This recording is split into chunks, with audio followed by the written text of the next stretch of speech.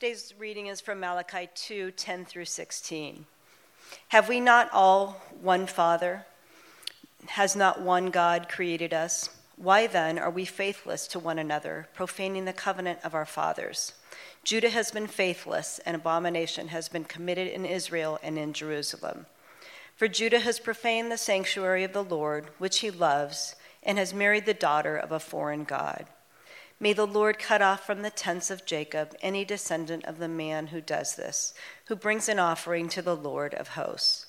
And this second thing you do, you cover the Lord's altar with tears, with weeping and groaning, because he no longer regards the offering or accepts it with favor from your hand. But you say, why does he not? Because the Lord was witness between you and the wife of your youth, to whom you have been faithless, though she is your companion and your wife by covenant. Did he not make them one with a portion of the Spirit in their union? And what was the one God seeking? Godly offspring. So guard yourselves in your spirit, and let none of you be faithless to the wife of your youth. For the man who does not love his wife, but divorces her, says the Lord, the God of Israel, covers his garment with violence, says the Lord of hosts. So guard yourselves in your spirit, and do not be faithless. This is the word of the Lord. You may be seated. All right. Thank you, Sherry. Morning, Redemption. Good to see you all. If you're new here, my name is Frank, and I'm the lead pastor here at Redemption Arcadia. Glad to be with you this morning. We're in the midst of a 6-week series in Malachi, which I'll talk a little bit more about in just a minute. We do have two brand new pastors on our staff here. We're blessed and excited to have that.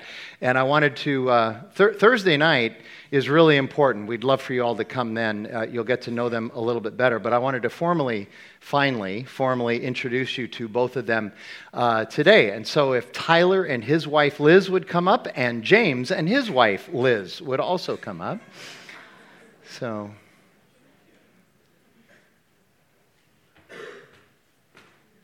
great to see you all. So this is Tyler Thompson and his wife Liz, and that is Dallas. And Tyler is our pastor of church formation and worship. You already saw him leading today. And if you were here last week, you saw him leading from the keyboard. And Tyler actually spent a lot of his youth in Phoenix, kind of grew up around here, but they spent most of their recent years in California. He's a graduate of Biola, which is okay, and some other stuff as well. And then this is James Delarado and his wife Liz. And James is a little bit more from Phoenix. And in fact, James has a history with Praxis Church and Early Redemption. So kind of coming back home after lots of prodigal days, I guess. Yeah, sort of like that. And his wife Liz, and took me about a week to memorize their wives' names. That was really hard. Anyway, we are glad that you are here. James started with us in December, and Tyler, you started with us essentially January 13th. And we just want to be able to welcome them today, and we're also going to pray for them as well. So if there are any staff members, any deacons, or elders that are here, if you would please come forward right now.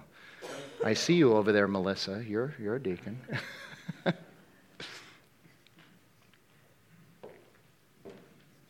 Come on up. Let's lay hands on them. Oh, good. Here comes Mark and Caleb.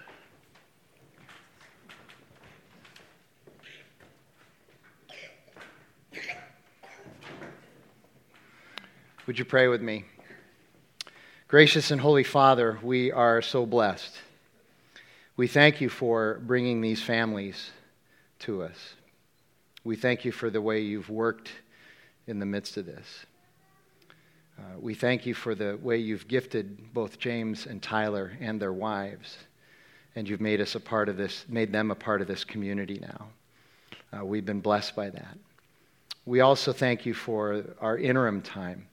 We were blessed by the leadership of so many others, and we're thankful for that as well. This last 6 months has been really a testament to what we say all the time about you.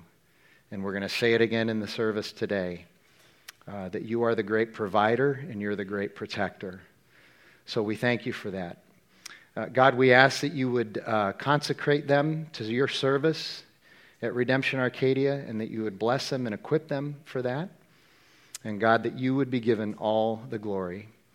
And God, I just ask that as a faith community, you would help lead us in how we can support them and help them and encourage them. God, we thank you for your wisdom and your hope. We pray this all in Jesus' name. Amen. Welcome, guys.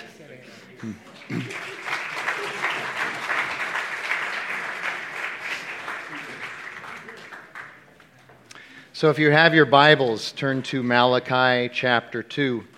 Malachi is the last book in the Old Testament. It's interesting.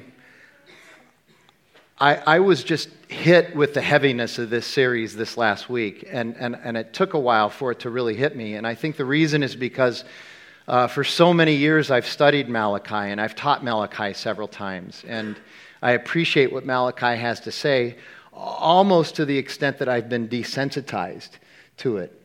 And then this week, just reflecting on Tyler's excellent sermon last week, and also how we opened the series the week before, and with this sermon coming up today, I realized this is a tough series. This is hard stuff. We talked about in the first week that Malachi is really a book of heart surgery on his people, and it's true. There's nothing superfluous about what's going on in this book. It's all going very, very deep, and so there's going to be some pain. But just like when you need to set a bone after it's been broken and there's some pain there in order for it to heal, that's one of the things that Malachi is bringing in his message to his people. The other thing we need to remember and understand is that God is silent for 400 years after Malachi until Jesus comes again. So we need to remember that this is God's last word to his people before Jesus comes. And the way I say it is there's not a lot of cupcakes and muffins in Malachi. That's my way of saying there's not a lot of fluffy talk here. He goes right at it, and he doesn't waste any time. And these are very difficult and challenging topics that we're looking at. And today is no different. I've already had a couple of people come up and say, oh my goodness, that was really heavy. That's such a sensitive topic, and you didn't mince any words, blah, blah, blah. You need to be prepared. This is hard stuff. We also need to remember that God's redemption is not outside of anything that we're talking about here as well. So we need to remember that as well. But it is hard stuff, and we're going to go right at the hearts of people in the midst of not just their relationship with God, but in the midst of their relationship in marriage as well. And so if you heard what Sherry read, you understand that it's going to be challenging. The way Malachi writes this short little book, I think, is rhetorical genius. He sets it up as 6 different disputations between God and his people, where God says, here's my charge against you. God's people say, how? Why? No, it's not true. And then God says, all right, but here's why it is true, and lays out his case. And these disputes have been about and will be about things like faithlessness. That's what today is about. Love and the unconditional part of God's love and how that's manifest, and how weird it is that he talks about his election of the Jews and his denial of the Edomites as proof of his undying love. We're going to talk about stewardship. All of you should mark your calendars for that, because I know you love that topic. We're going to talk about justice and judgment. We're going to talk about fearing God in the midst of this. And these disputes, you hear those disputes, you understand these disputes with God are not uncommon. They're the same things that we deal with God today. All the same things. And it just reminds me again of something that for years as a Christian I've heard and I've read about. We need to remember that God is eternal. God is timeless. If he's not eternal, if he's not timeless, he can't be God. You can't be sovereign and have a starting point and an ending point. So God is timeless and eternal, and therefore a timeless and eternal God would not ever and cannot ever produce dated material. So you can read Malachi, and it's helpful to understand the context that Malachi writes into, but you can read Malachi from 2,500 years ago, and there's stuff for us. You can read the book of Daniel from 2,700 years ago, and there's stuff for us. You can read the Exodus from 2,000 years ago, 1,500 years ago, whenever it was, and there's stuff for us. 3,500 years ago, and there's stuff for us. So it is a tough series. We need to remember, though, that God is timeless, and He's speaking to us today as well. And like I said, today's dispute, which is the third one, is about faith, or actually, more accurately, it's about faithlessness. Again, if you were listening as Sherry read the scripture, in these 7 verses, the Hebrew word translated faithless occurs 5 times. Faithless 5 times. And so that's a big issue in today's passage. Another thing about today's passage, these 7 verses, is this passage has to be seen on 2 levels. This passage sounds like it's about marriage, human marriage, and it is. But it's more than that. It's also about idolatry, and it's about the covenant oneness of God and His people and how His people have been breaking that. In other words, the divorce that Malachi talks about here is not just the divorce of a husband and wife, but it's also about divorcing ourselves from the Lord. It's about violating our covenant oneness with the Lord.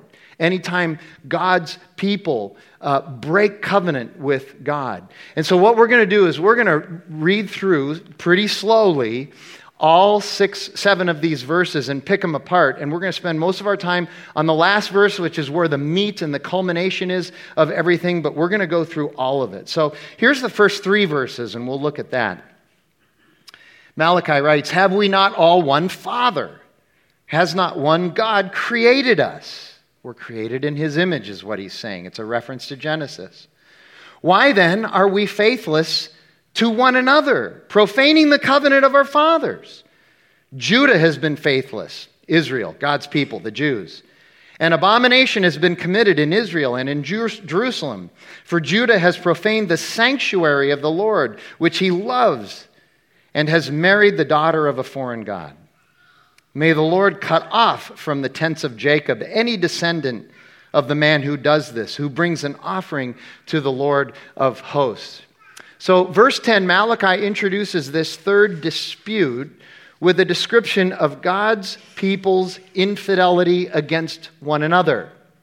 And this infidelity profanes their covenant with God, who is creator and father, and this infidelity is rooted in and is a direct result of their faithlessness toward God. Now, parents, if you are a parent, I think you get this. When your kids fight with one another, yes, I get it. It's annoying. I've got that one figured out. But on a deeper level, it also hurts when your kids fight with one another because it's fragmenting the covenant oneness that you should have in your family. You feel fragmented and disjointed and troubled. And there's this sort of a cloud that's hanging over. Even the little kids, it still brings that cloud. And their squabbling is, at least in one sense, a sign that they've broken fidelity with you. Because you're always telling them, you need to figure out how to work out your relationship with your siblings. And when they can't, it's like breaking covenant with you. So that's why it hurts. It's more than just annoying. It hurts on that level as well. And God feels this as well. God hates that His people are faithless to one another because He's creator. And He has created us in His image. Now think about that. In His image. It's very clear that God is one God manifest in 3 persons. Father, Son, and Holy Spirit. Let us create humankind in our image and after our likeness. Us, Father, Son, and Holy Spirit. We need to understand that Father, Son, and Holy Spirit live in perfect communion, perfect harmony, perfect community, perfect relationship with one another. In fact, it's so perfect that it's been described as how each member of the Holy Trinity is yielded towards one another. John Ortberg says they're shy towards one another. Whenever you see God the Father speaking about Jesus the Son or the Holy Spirit, you see God the Father pushing them forward, saying they are important. Whenever you hear Jesus talking about the Father or the Holy Spirit, you hear Jesus saying, I do what my Father tells me to do. My Father is in charge. When he talks about the Holy Spirit, he says, I'm going to the cross, but it's going to be better for you because the Holy Spirit is coming. He's pushing them forward. Whenever you hear the Holy Spirit speak of the other two, it's the Holy Spirit pointing people to the Father and to the Son. They're shy towards one another. Is that the way all of our relationships are? Of course not, because they're broken. We want people to be looking at us. We want people to be serving us. We want people to be yielded to us. And so that's a problem. When we behave the way we do, it breaks our imago Dei, our image of Godness. And verse 10 calls us away from the very real problem that often occurs in faith community where it should not happen. It calls us away from gossip and faction making and grumbling and backbiting. We are God's people, and as such, we're called to be much better. James also writes about this in the New Testament. James writes in chapter 3, no human being can tame their tongue. It is a restless evil full of deadly poison. With our tongue, the way we speak, we bless our Lord and Father, and with it we curse people who are made in his image and likeness. From the same mouth come blessing and cursing. My brothers, these things ought not to be so. You see that? And then verse 11, I'm just going to keep rereading this so we know where we are. Judah has been faithless, and abomination has been committed in Israel and in Jerusalem. For Judah has profaned the sanctuary of the Lord, which he loves, and has married the daughter of a foreign god. What is this abomination that God is speaking of here? Some Bible translations take that word abomination and they call it detestable. So abomination, detestable, whatever it is, it's not good. What is this detestable thing that God is talking about? It's idolatry. It's the worship of false gods. Whatever those false gods might be. It can be a little votive statue or it can be your career. It doesn't matter. Whatever you're placing in importance in front of God, it's idolatry. And when we worship false gods, we are adulterating our relationship with God. We are committing adultery against God when we do that. Now, literally and historically, what often happened, and this is what Malachi is referencing here, what often happened was that a Jewish man would marry young, and he would marry a young Jewish woman.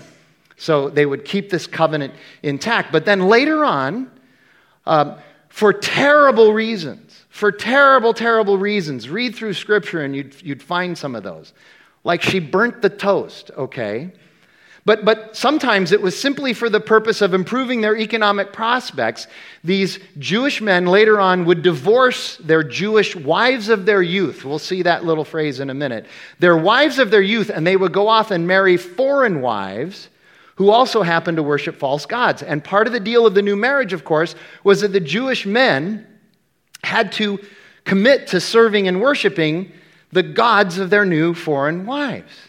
So they're committing adultery against God. They've divorced God. They're breaking covenant with the one true God. They're breaking covenant with the God of their fathers, the God who rescued them through the Exodus and out of the exile, for their own personal preferences and conveniences. That's it. God calls this adultery. They're committing adultery not just with their new wives, but they've also divorced God and committed adultery against him. You see, marriage is, throughout Scripture, a picture of God and his people, the covenant oneness, Christ and his church. So this adultery is about marriage, and we're going to get there. But on another level, it's also about faithlessness to God. And then verse 12, may the Lord cut off from the tents of Jacob any descendant of a man who does this and brings an offering to the Lord of hosts. This verse describes the hypocrisy of religion without relationship, the hypocrisy of religion for the sake and the purpose of appearances only, religion that isn't really in your heart. In other words, they're bringing an offering to God while they are committing adultery and idolatry, and their true worship and allegiance is elsewhere. It's the person who brings an offering to God, but really that they're living a second life that is worshiping all the wrong things. But you bring the offering for the sake of appearances and to appear pious in front of other people.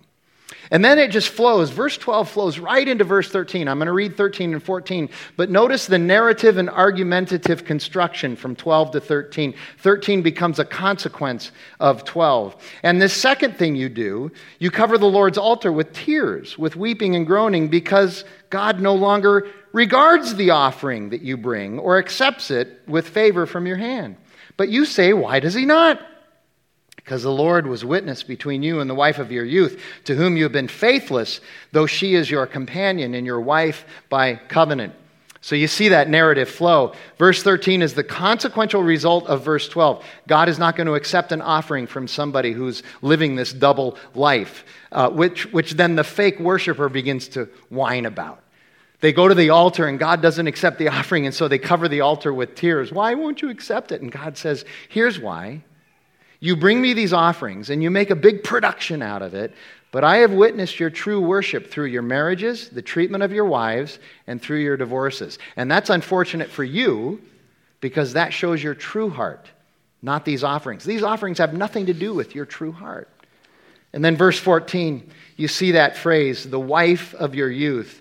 And again, that has two different meanings, two different levels here. It is the young Jewish wives that we just talked about, but it's also a double entendre reference to the early youthful history of the Jews, Abraham and Jacob, Egypt and the Exodus, and God's marital covenant with his people, the wife of your youth. When I first came to you and made this covenant with Abraham, but the people have breached this covenant as well. And then we get to 15 and 16, the meat of this, sort of the culmination of everything. Did he not make them one with a portion of the Spirit in their union? In other words, when you get married, God gives you his Holy Spirit in order to help you in that marriage, to sustain you and guide you and give you wisdom. And what was the one God seeking for this? Godly offspring. He wants the fruit of the Holy Spirit in one sense. So guard yourselves in your spirit, and let none of you be faithless to the wife of your youth.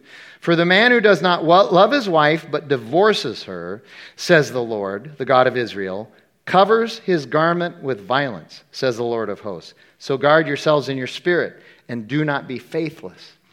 So you look at verse 15, you go, how can you, God's people, how can you commit adultery against the one God who made you, who chose you, who saved you, who restored you, who redeems you, and not only that, he gives you his Spirit in the midst of your marriage? How can you possibly commit adultery against him? And what does God seek for all that he's done for you? What does he seek? He's seeking a faithful relationship. That's what he wants. He wants us to be faithful. And that relationship will then help to produce godly offspring. Again, two levels of the Spirit being involved in our lives and in our relationships produces that fruit of the Holy Spirit. Offspring is like fruit, love, joy, peace, patience, kindness, goodness, faithfulness, gentleness, and self-control. But also, practically, it'll produce children of faith, because of the unrelenting faith of the parents and the family that those children are a part of. Here you go. Idolatry and divorce are fertile grounds for ungodly offspring. And this formula is certainly not perfect, but it is clear that children always have a better chance in a family of faith. And this much is sure. Divorce is not a useful mechanism for creating in your children a reverence for the Lord. And then let me just reread verse 16. Here's where we're going to camp. For the man who does not love his wife but divorces her, says the Lord, the God of Israel, covers his garment with violence, says the Lord of hosts. So guard yourselves in your spirit and do not be faithless. So this, again, is true on both levels, as Malachi speaks on both levels. So we cannot get away from the fact that this passage today is about our constant broken tendency to dissipate our faith and trust in God. And that is why God's unfailing faithfulness and unconditional love for us is so important and must be seen as a beautiful gift and a source of joy. Although God is being firm and direct with his people here, as he is with us, and as he has every right to be, it is because of his great love and faithfulness for us that he's firm and direct. And daily we need to be reminded not to worship and place faith in things of this world, but to serve and love Him. And in doing so, we're going to serve and love others as well. I recall what Isaiah writes a couple hundred years earlier in Isaiah chapter 65, verse 2, which was then repeated by Paul the Apostle in his letter to the Romans in chapter 9. Here's what Isaiah writes. All day long I have held out my hands to an obstinate people, a faithless people. He's chosen these people. He's provided for these people. He's protected these people. He's living in covenant with these people. His arms are always out for these people, and all they do is walk away. They're obstinate. They're faithless. They're sure they have a better way. And he's standing there holding out his hands. Isaiah continues, who walk in ways that are not good. And then he writes this. I love this phrase here. A people who insist on pursuing their own imaginations. We just have this way. Those of you who say, I'm not very creative. Yes, you are. Because you can create all kinds of ways in your imagination to walk away from God and think it's the right thing to do. I'm the same way. I am the same way. I'm not a creative person. But when it comes to sin, man, just watch my creative juices flow, my brothers and sisters. That's just true. They're pursuing their own imaginations. But verse 16 also has a message that clearly speaks against marital divorce, especially the type of divorce that he's talking about in these verses. God does hate divorce. That is true, mostly because divorce is an indication and reminder of how sin has broken His perfect creation. But in this verse, what we also learn is how much God detests the ease and flippantness with which we tend to approach divorce, not only in our day, but back in Malachi's day as well. God reminds us, marriage is not a contract that can be broken, but a covenant to be honored. It's a covenant to be honored. And the covenant is not just a two-way covenant between the wife and the husband. The covenant is a three-way covenant between the wife, the husband, and God. You see in verse 15, God gives us His Holy Spirit in the marriage. Paul talks about that too in the New Testament. The Spirit indwells our marriages. And that clause you see in there, for the man who does not love his wife but divorces her. It's an ancient Hebrew way of saying this. For the man who divorces his wife simply because he finds her no longer suitable. This husband covers himself in violence. And read through the Old Testament, especially the Bible, and you'll see that there were some strange reasons that husbands would feel justified in divorcing their wives. In one of the ancient commentaries on the law, it was okay to divorce your wife if she, quote, burnt the toast, for crying out loud. And so they were divorcing their wives for these crazy reasons. No longer suitable. You're no longer... This is an image bearer of God. You're no longer suitable. In other words, easy, no-fault divorce is an abomination in God's eyes. He says it's detestable. And yes, there are biblical reasons for divorce, and divorce is not the unforgivable sin. Those biblical reasons, adultery and abandonment, and certain forms and levels of abuse can certainly constitute abandonment. The problem, though, is that the vast majority of divorces today and in Malachi's day can be boiled down to this simple fact. Marriage is hard and people don't trust God. Marriage is hard and people don't trust God. That's the problem. Consequently, in our marriages, we just don't have enough grace, forgiveness, and steadfastness. That's the challenge. And listen. When you take two sinners and you put them together in close marriage quarters, you are deluded if you think that there won't be challenges and that the two people won't become fatigued by each other. That's just what it is. Now, I know that sounds like there's no hope. There is hope, but you need to understand it's going to be challenging, okay? Some of you single people right now are going, man, I am so glad I'm single. You know? The answer to this fatigue, the answer to the challenges, though, it's not disillusion. It's the gospel. The answer is not Myers-Briggs, but the Holy Spirit. And by the way, I love Myers-Briggs. I think it's a helpful tool, but Myers-Briggs can't fix your marriage. And it's not going to predict that you're going to have a good marriage. The Holy Spirit is much stronger and more powerful than Myers-Briggs, in case you were wondering. A couple people walked up to me after the first service this morning and said, "You're so dated. Why did you say Myers-Briggs? Why didn't you say Enneagram?" And I said, I can't pronounce the Enneagram, so I don't even know how to say it right. So I think I'm a 2. I don't know. I don't care, okay? The answer is not to move on to the next best thing, which, by the way, always eventually proves to be just as challenging as the last old thing, but to remember that you already have the next best thing and you should treat her or him as such. The answer is not withdrawal, but repentance and forgiveness. C.S. Lewis wrote this: "Falling in love is something that happens to us. Staying in love is something that requires work."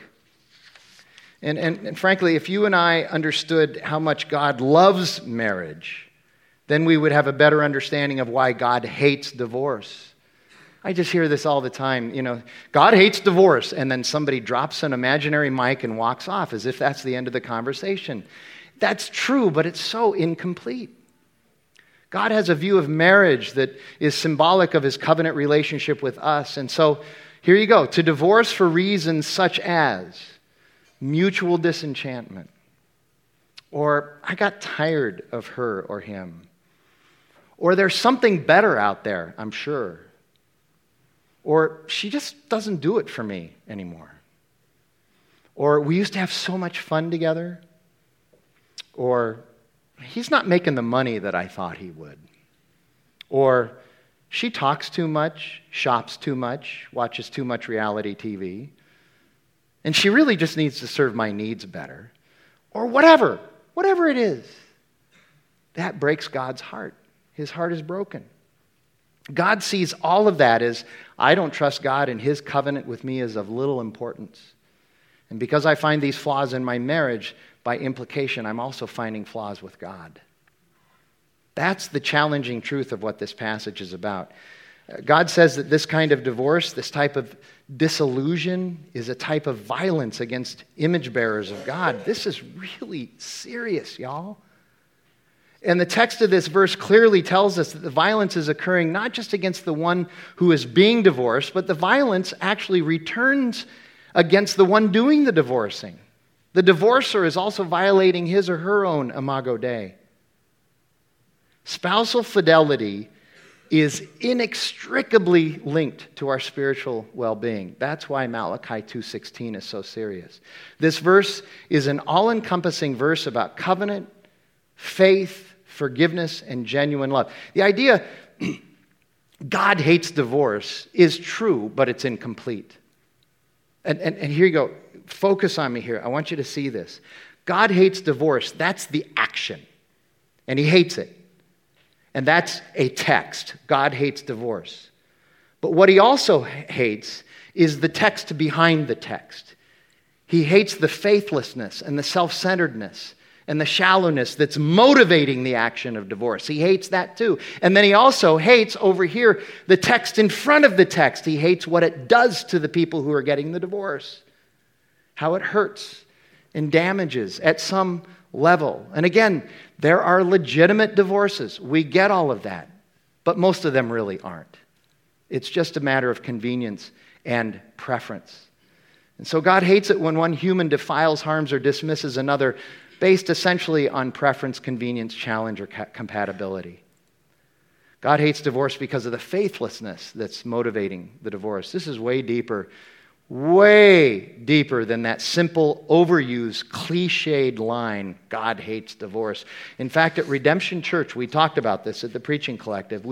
We see it this way. To just say that God hates divorce is to oversimplify this passage. Rather, God is for marriage, and he is against shallowness, treachery, oppression, abuse, lust, petulance, triteness, and faithlessness. And that whole garment thing, the covering his garment with violence. There was an ancient tradition of the husband at the wedding taking a cloak and covering his wife with the cloak as a symbol of his covenant, his promise that he's going to protect and provide for his wife and be over his wife in a protective and providing way. And when he violates the marriage covenant, God says he's symbolically turned that cloak of provision and protection into a cloak of violence. Furthermore, let's hit on this. I'm going to go here because it bothers me. It may not bother you, but it really bothers me at a cellular level, and I have the mic. So I'm going to go here. Okay. This whole culture of soulmates. I'm going to find my soulmate. Oh, he's my soulmate. She's my soulmate. Now, be honest. That usually lasts what? A week? 10 days if it's really cool? Okay. Right? Pretty soon you find out your soulmate's got some sin and some problems. Right? So this whole culture of soulmate that we've bought into. Okay? Listen very carefully. Your spouse is not your soulmate. Jesus is your soulmate. If you place on your spouse, your husband or your wife, this expectation that they're going to fulfill every deep need your soul has, you have set yourself up for failure. You've set your spouse up for failure. There's no way they can meet that level of competency. And you need to understand that it's as much your fault as it is their fault. Jesus is our soulmate. Your husband, your wife, your spouse, that's who God has given you in marriage here. It is so silly, I'll go even deeper, how Christian Mingle, for instance, has bought into this utopian idea of they're going to find your soulmate. What about the Holy Spirit, Christian Mingle? Isn't that important? Right here, God gives us the Spirit to empower our marriages and relationships. And by the way, let me say this too. If you're here and you're single, and maybe what you're hearing, and I understand why, is you're hearing, well, marriage is the only way to live as a Christian then, apparently. I mean, God really loves marriage, and this marriage thing is really important. Here you go. Who's your soulmate? Jesus. Jesus. Marriage is not the privileged Christian way of living. In fact, if you read Paul in the New Testament, you would find out that Paul says it's actually better for the faith community if you remain single, but because we burn with passion, you should marry. But it's actually better if you remain single. Your soulmate is Jesus. What Paul is saying is that there is a significant, important, I would even say, in some respects, elevated place in the church for single people. I know that your heart may want to be married. I understand that. And maybe not after this sermon today. But at any rate, I know that. But you need to understand that there isn't any privileged status for being married. Marriage is a picture of this covenant oneness, but so is the picture of races and ethnicities reconciling. That is too. The covenant oneness of Christ and his bride, the church, of you and Jesus. Jesus is our soulmate. Now listen, Paul writes in Ephesians chapter 5, the famous marriage passage, Paul writes this, "Husbands, love your wives as Christ loved the church and gave himself up for her." I don't hear any of that fluffy soulmate language in Paul's command to the husbands. I just don't. What I do hear is that the Holy Spirit has a lot of work to do, and we need to rely on the Holy Spirit. By the way, sounds like this has been really heavy on the husbands this morning, right? The passage is heavy on the husbands. I've been heavy on the husbands. Can I get an amen? Deep-throated amen? You know what I'm saying? Okay, so wives, your turn. Look up here, my sisters in Christ. Look up here, wives. Like the church, whom Christ loves not because of her virtue, but in spite of her sin, you need to remember that you're no day at the beach either. You're not off the hook on this either. And the minute you start saying, and I hear this all the time, the minute you start saying, yeah, but he just didn't turn out to be all that great, you really should recall the words of that great time-honored marriage counselor, Tom Schrader, when he says, there were 3 billion fish in the sea, and he's the flounder you picked. You picked him. And here's what we need to remember out of that. We're all flounders. That's the point. Every one of us is a flounder.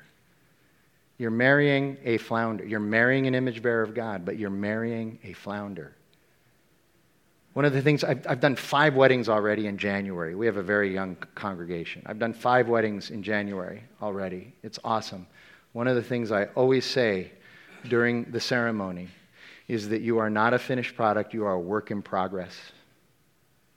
By definition, that means that you've got flaws and things you need to work on with God and with your spouse. That's what marriage really looks like. You're taking 2 and joining these 2 people in one, in covenant oneness. You're taking a crucible of life that has room for one person and you're putting both people in there. Of course it's going to be difficult and challenging. But husbands and wives are both called to this covenant in God's marriage and called to include the Holy Spirit because it's supposed to be a picture of God's sacrificial covenant relationship with us. God's vision for marriage was given right out of the gate in the creation account before sin even entered the equation. God says this in Genesis chapter 2. Therefore, a man shall leave his father and his mother and hold fast to his wife, and they shall become one flesh. And for those of you that go, yeah, that's just Genesis, Old Testament stuff. Jesus repeats this in Matthew 19, and Paul writes it again in Ephesians 5. We really need to learn to dance with each other and not diss each other. And then we need to also remember that the culmination of the gospel is, in fact, a marriage. You realize that Jesus says in heaven there's going to be no giving and receiving of a married one. Instead, it's a culmination in marriage of God and his people. It's a picture of the sacrificial love that the groom, Jesus, has for his bride, the church, and the church's loving devotion to the groom who gave up his very life for her. Let me read it to you. In Revelation 21, John writes, "Then I saw a new heaven and a new earth, for the first heaven and the first earth had passed away, and the sea was no more. And I saw the holy city, the new Jerusalem, coming down out of heaven from God, prepared as a bride adorned for her husband. And I heard a loud voice from the throne saying, 'Behold, the dwelling place of God is with man. He will dwell with them, and they will be his people, and God himself will be with them as their God. He will wipe away every tear from their eyes, and death shall be no more. Neither shall there be mourning, nor crying, nor pain anymore, for the former things have passed away.' And he who is seated on the throne said, 'Behold, I'm making all things new.'" Let's pray together. Lord God, I pray for our marriages. I know how challenging marriage is.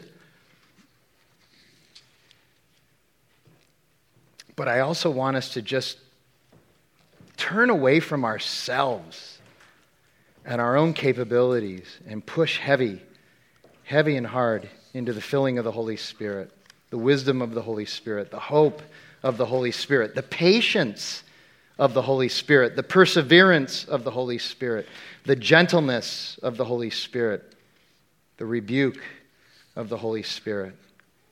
Let us push into that. Let us look to you for our strength and our sustenance. Let us rely on you. Let us see our spouses in a new gospel-centered light every single day. Not just once, but every single day. Let us be reminded of our wives and our husbands of our youth and that joy that we had and build on that joy. God, help us to do that. We need you. We love you desperately, but we need you in the midst of this. So help us with that. We pray that in Jesus' name. Amen.